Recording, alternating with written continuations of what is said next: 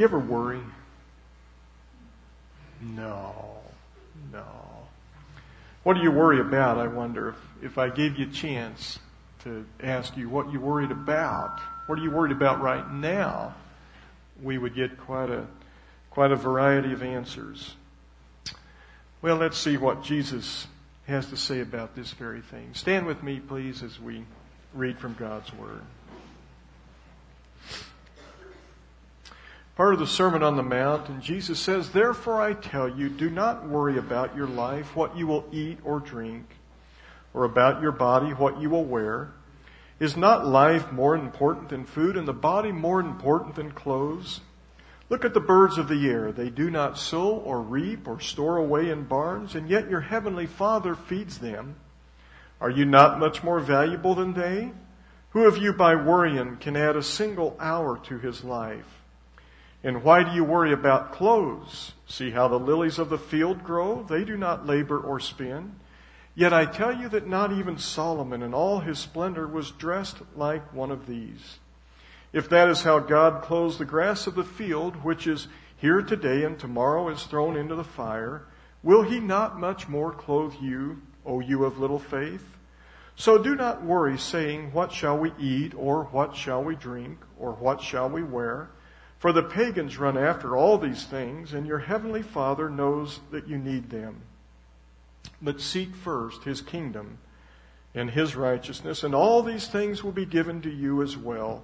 Therefore do not worry about tomorrow, for tomorrow will worry about itself. Each day has enough trouble of its own." You may be seated.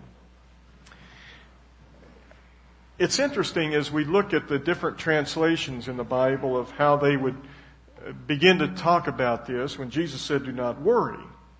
In the NIV, which we've just read from, it says, "Therefore do not, I tell you, do not worry." The King James Version, which a lot of us were familiar with growing up, is, "Therefore I say to you, take no thought." Interesting way of putting it. New American Standard Bible says, "For this reason I say to you, do not be anxious." The Message kind of puts it this way, "Do not fuss." Kind of a modern way of thinking about it. But the literal translation here means you are anxious in thought about something. You're troubled in your mind over a matter. That is worry, isn't it? You're fraught with anxiety. You have disturbance of mind. You're worrying. You're distressed. And what was Jesus saying here when he gave us this? Now, some have unfortunately taken it to mean, well, I don't need to really plan in my life. I don't really need to take any thought for tomorrow. And so some have done such things as saying, well, I don't need life insurance because God knows what's coming. And unfortunately, a widow was left behind with no money, not much of a home or anything to provide children with. I had a friend in college who took his hands off the wheel one day. We were riding along and he took his hands off the wheel and we all panicked and said, "Please get your hands back on the wheel." And he said, don't worry because the Spirit is driving this car. I had a cousin who, we were married about the same time, and after about a year of marriage, he and his wife, she was from Florida, they went to Florida for the summer and went to the beach every day and played. We stayed home and worked through the summer. We were still all in school, and they came back in the fall, and we attended the same church, a church about this size, and all of a sudden they were telling everybody, we don't have any food, we can't afford to turn on the electricity, and so on in their apartment. And the church people were very compassionate, feeling for their needs and wanting to do something, and asked me what I thought. I said, I'm not giving a dime. You know, they took no forethought for tomorrow. So obviously Jesus was not saying do not be concerned about tomorrow. Do not plan for tomorrow. Do not take steps of taking care of things for tomorrow. So Jesus is not advocating a style of life that doesn't plan for tomorrow. He is not suggesting a reckless, thoughtless approach to life. And it's in the Proverbs that we are called attention to watch the ant. Have you ever stopped and watched the ant? They are one of the busiest creatures alive, aren't they? All day long. They're busy doing their thing. And the Bible tells us, watch the ant and learn a little bit of something from the ant. So God is not advocating taking no concern about tomorrow, but to fret about the issues and the needs of tomorrow, to let my mind and spirit be in distress over tomorrow is another thing. And quite frankly and honestly, we just simply blow it, don't we? At times in our lives. And to get up into all of this can actually be more injurious, more damaging to me than a number of other kinds of sins. That is hard to believe, but it's true. Think about it, what worry does, what anxiety does. Doesn't it take your peace of mind away? Isn't it bad for your health? Don't you lose sleep when you're caught up in distress and anxiety? Can it make you a grouch? Sure it can, and it does. Does it prevent you from being creative in your life, of thinking ahead, of dreaming of things? You see, a free spirit can dream and achieve, but when we're caught up in anxiety, that seems to squelch all of that going on in our lives. It affects my work. It affects my family. It affects my relationships around me. It affects my decision-making capability. It affects my judgment. It makes me incapable of dealing with life when I am really caught up in that cycle of distress and anxiety and worrying too much. What are the things that we worry about in life? Jesus mentioned 3 of them: food, clothing, and shelter. But we also worry about our reputation, don't we? I do. We want to be liked, don't we? We worry about success. We worry about fame. We worry about getting married. We worry about school. We worry about sports and career and health and length of life. We worry about dieting. We worry about our neighbors. We worry about our children. We worry about our parents. We worry about the stock market. And the list goes on, doesn't it? Those things in life that cause anxiety. We worry about job loss. Boeing people, right? When we consider here that our lifelong goal and desire is to be a follower of Jesus Christ and to daily take up our cross and follow Him, here's what Jesus is asking: 2 things. You could boil this all down to 2 things: what He forbids and what He demands. 2 things. And He asks this of us for 2 reasons. Number 1, He knows I love you and I know what's best for you. So to be anxiety-free is your best route. But to really worship Him, the second thing second reason He asked these 2 things of us is that to really worship Him requires you and me to be anxiety-free. Because God lovingly wants our worship of Him, and when we are anxiety-free, we trust Him in our heart and our life. And it proves us. What Jesus here forbids and what He demands is often the most difficult thing in life to keep a hold of. It's an everyday thing. It's a choice we make over and over and over. And believe it or not, it really comes down to the heart, what we want to do. It's a heart issue. Will I trust Him or will I not?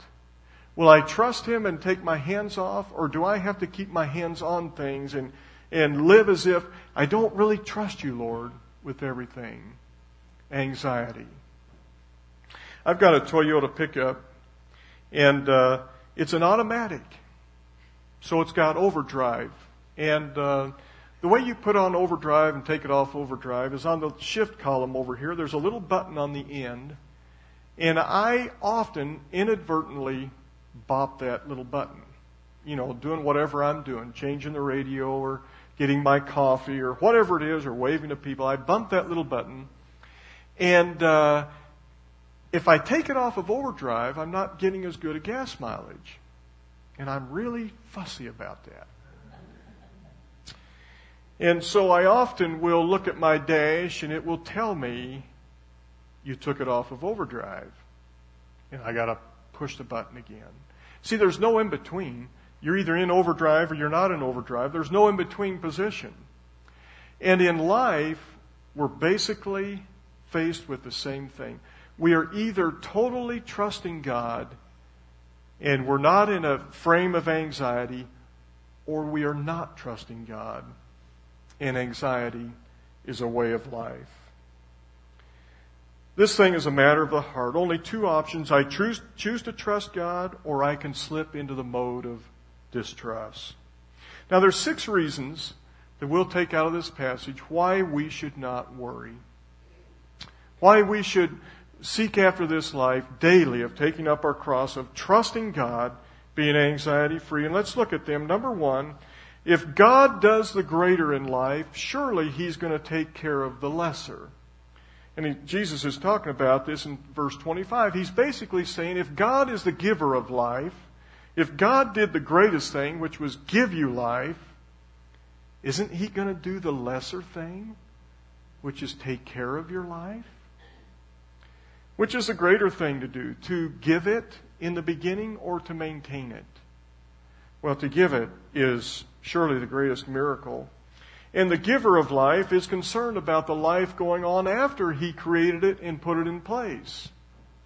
And so God not only sees our creation and our coming into existence, but He is in charge of everything after that and watching everything after that. So number 1, God does the greater. He's going to take care of the lesser, which is the everyday issues of life. Number 2, reason why we shouldn't worry is Jesus brings up a little lesson about these sparrows. We're pretty sure He was talking about the sparrows when He referred to the birds. The birds are that little creature that teaches us how to keep balance in life if we'll let them. The sparrow, like the ant, is one of the busiest creatures in the world, aren't they? They're always busy, all day long. What are they doing? Well, they're going about their duties. They're gathering food. They're maintaining their nest. They're building nests. They're taking care of the young. They're singing. They're chirping. They know what they're doing. They've got their list, and they're checking it, and they're doing it all day long. Night comes, and they go to rest, don't they? Here's how they approach life. They are not lazy by any means.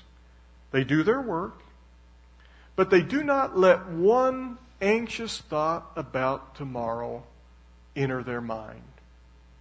They just say, don't need to do that. Don't need to go there. They rest and ease at night. God designed them to function that way and to have balance in life, and He cares for them. And Jesus is simply telling us we need to build up a faith that knows God will take care of tomorrow. He takes care of these little tiny creatures. Surely He will take care of me. Here's the third thing Jesus brought up. If you worry about your future, you're not going to lengthen your days. Number 3. In fact, the best way to lengthen your days in life is to not worry about life, right? That leads to a healthy mind, healthy body, healthy emotions, healthy soul, if you can be anxiety-free. And to live a life of worry and anxiety, no doubt, is probably going to shorten your days. I've actually heard from the medical field, and we have some here this morning, that if you are anxiety-free, you have a stronger immune system. Am I right on that? Okay, good. You fight off colds better. Fight off viruses better. In fact, I've been to cancer seminars where they encourage the patients to eat a certain way, to eat healthy, but also to be anxiety-free because it helps fight against cancer. Wow. Something's going on here. You're not going to lengthen your days by worrying. You're going to shorten them. Number 4, Jesus now draws our attention to the flower. There were all kinds of flowers, but He was talking about the flowers of the field. And I just want to share with you, I'd gone up to my father's this week, and actually I spent a few hours working with him, and he's got some fellas working for him now because he's not supposed to work and he hasn't been working, but he can stand out there with a cane and point and give directions. So he's hired 3 or 4 guys, and one of the guys he's hired that's worked for him for about a week, he was getting ready to leave, and I was talking with him there. And he is a gentleman that's been released from jail and is in a release work program. And so it's been a number of months since he has even worked. He's a carpenter. He's a framer. And we were talking there and looking at the house that he'd been working on. And he said to me, you know, it feels so great to work and to get done and look at what you've done and feel pride in it and a sense of satisfaction. I know Tim and Phil are probably going to, every time they go in that bathroom, they're just going to feel so good. When they go in, when they come out, both. But anyway, they'll feel so, sorry, they'll feel so good because there's a sense of pride there in what they did, right? Do you know what? I don't think we really realize what God was feeling when He created. What did He say after every day? 6 days of creation. He got done. What did He say? It is good. What do you think He was saying by that? He was saying, I love what I have created. So on the let's see, what day was it?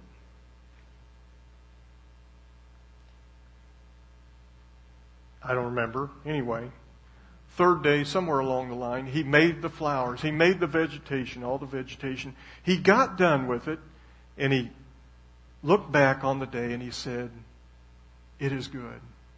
I am so proud of what I have created. The flower. Now you stop to think about the flower. You know, the seed sprouts, the stem shoots up, it's green. The whole process of photosynthesis, you know, the plants take in carbon monoxide, they exhale oxygen, we're the opposite. You know, the way the stem and all those little parts of the flower, and I've forgotten my biology class and all that stuff we learned, but it is a remarkable creation. And God is so proud of it.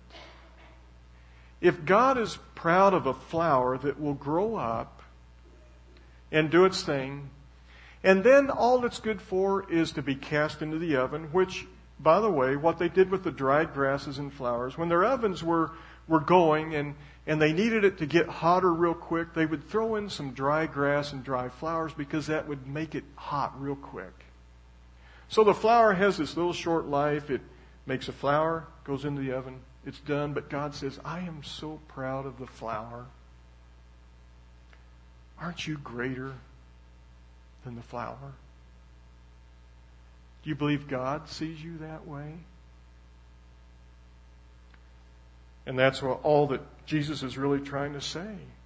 He's proud of you. You're His creation. He's not about to forget you. You're many, many more times valued than the flower. Number 5, worry makes us no different than those in this world who have heard very little about Christ. This is where you kind of feel the ouch. You know, we come to church every week. We worship every week. We come into God's presence all the time. We encourage each other. But if we worry, we're no different than those who have hardly ever known anything about Christ whatsoever. In fact, you know what? Sometimes we become an accomplice for the devil's cause. We do. Ashamedly so. Here's how it works. I know it's a strong statement, but think about it. When we fuss, when we complain, when we get up all caught up in an anxiety fit, and the unsaved people around us notice that, the devil says, wow, not much I need to do here. I don't see anybody going to jump on the bandwagon of wanting to become a Christian because they're not going to want what they have. So Jesus is saying when we act like that, we're just about like the people that don't really know much of anything about God. They've got an excuse, but we don't. Here's what's interesting too. You know, people rationalize just about every kind of sin that has come along. Someone made me do it. I got a bad deal. It was my bad upbringing. It really wasn't that bad. And Everybody else is doing it. You can rationalize about every sin there is, but you know the easiest sin we rationalize? Fretting. Right? Do we really feel bad when we fret? We don't. That's not a bad sin. It's a distrust of God, though. It's saying to ourselves, I've got to figure this out. I've got to come up with the miracles I need in life. I have to provide for my every need. All to the real truth that really what's going on deep down inside is, I am saying I do not trust God.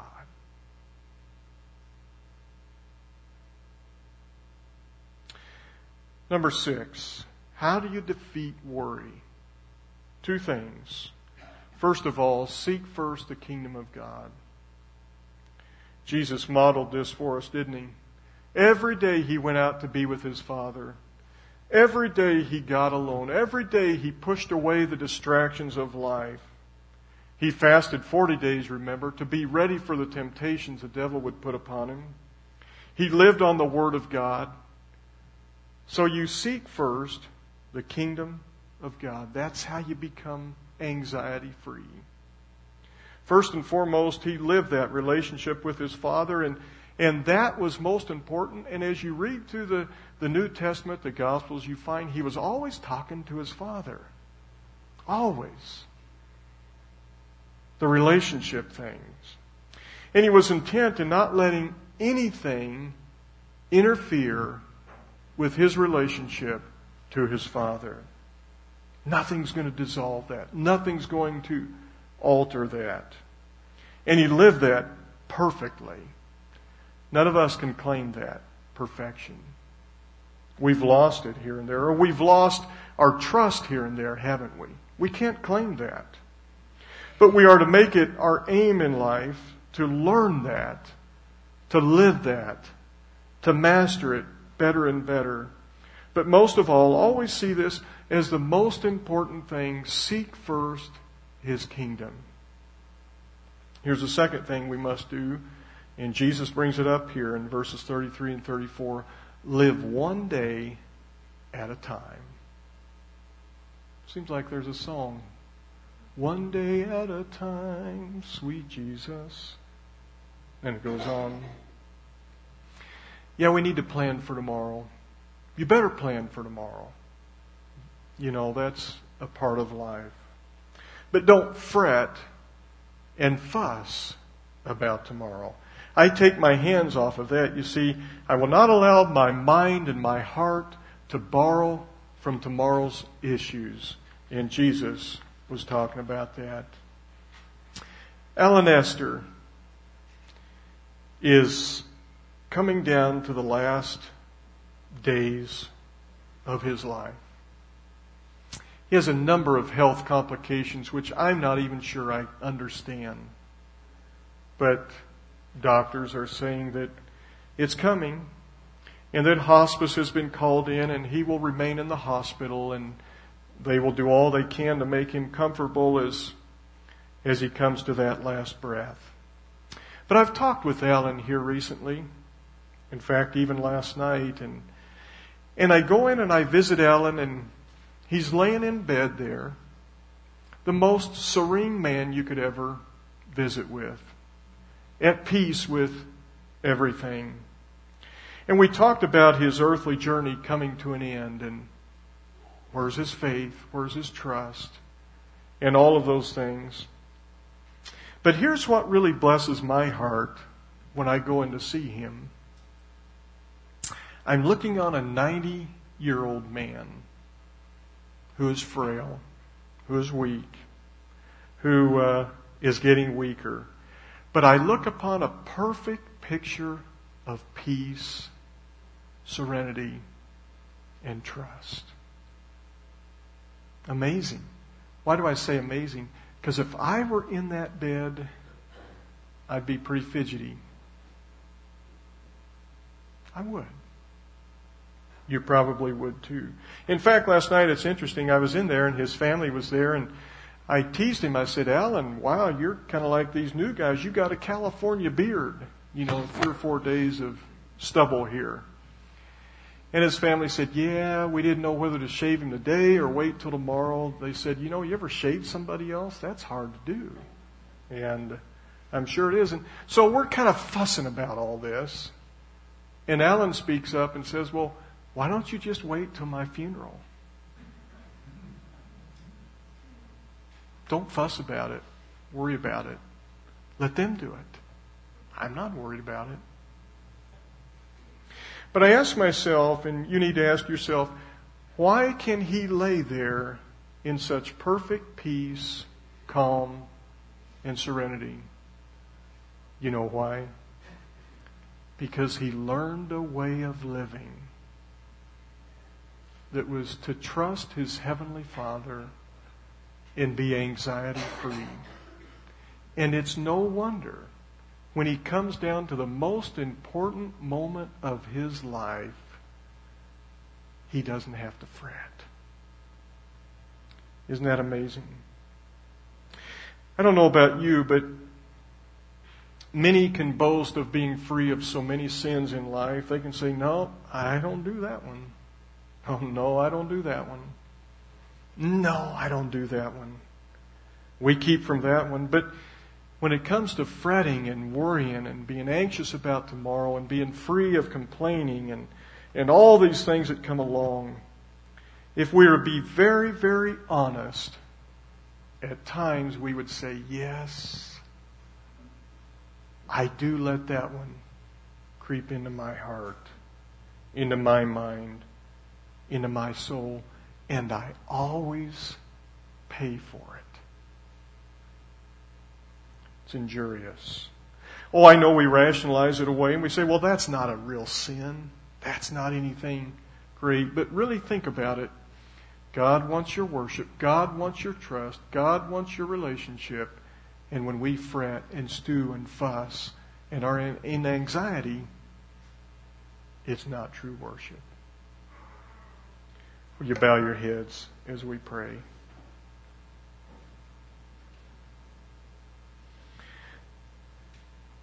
Our Father, this morning, we do believe that our relationship with you is more important than anything else. It's not about the do's and the don'ts. It's not about what image we put up for others. It's not about what we give. It's not about our fame, our reputation. It's about relationship. Do we trust you? Is it solid right now? And if not, Lord, help us to be free of this sin that you tell us not to indulge in.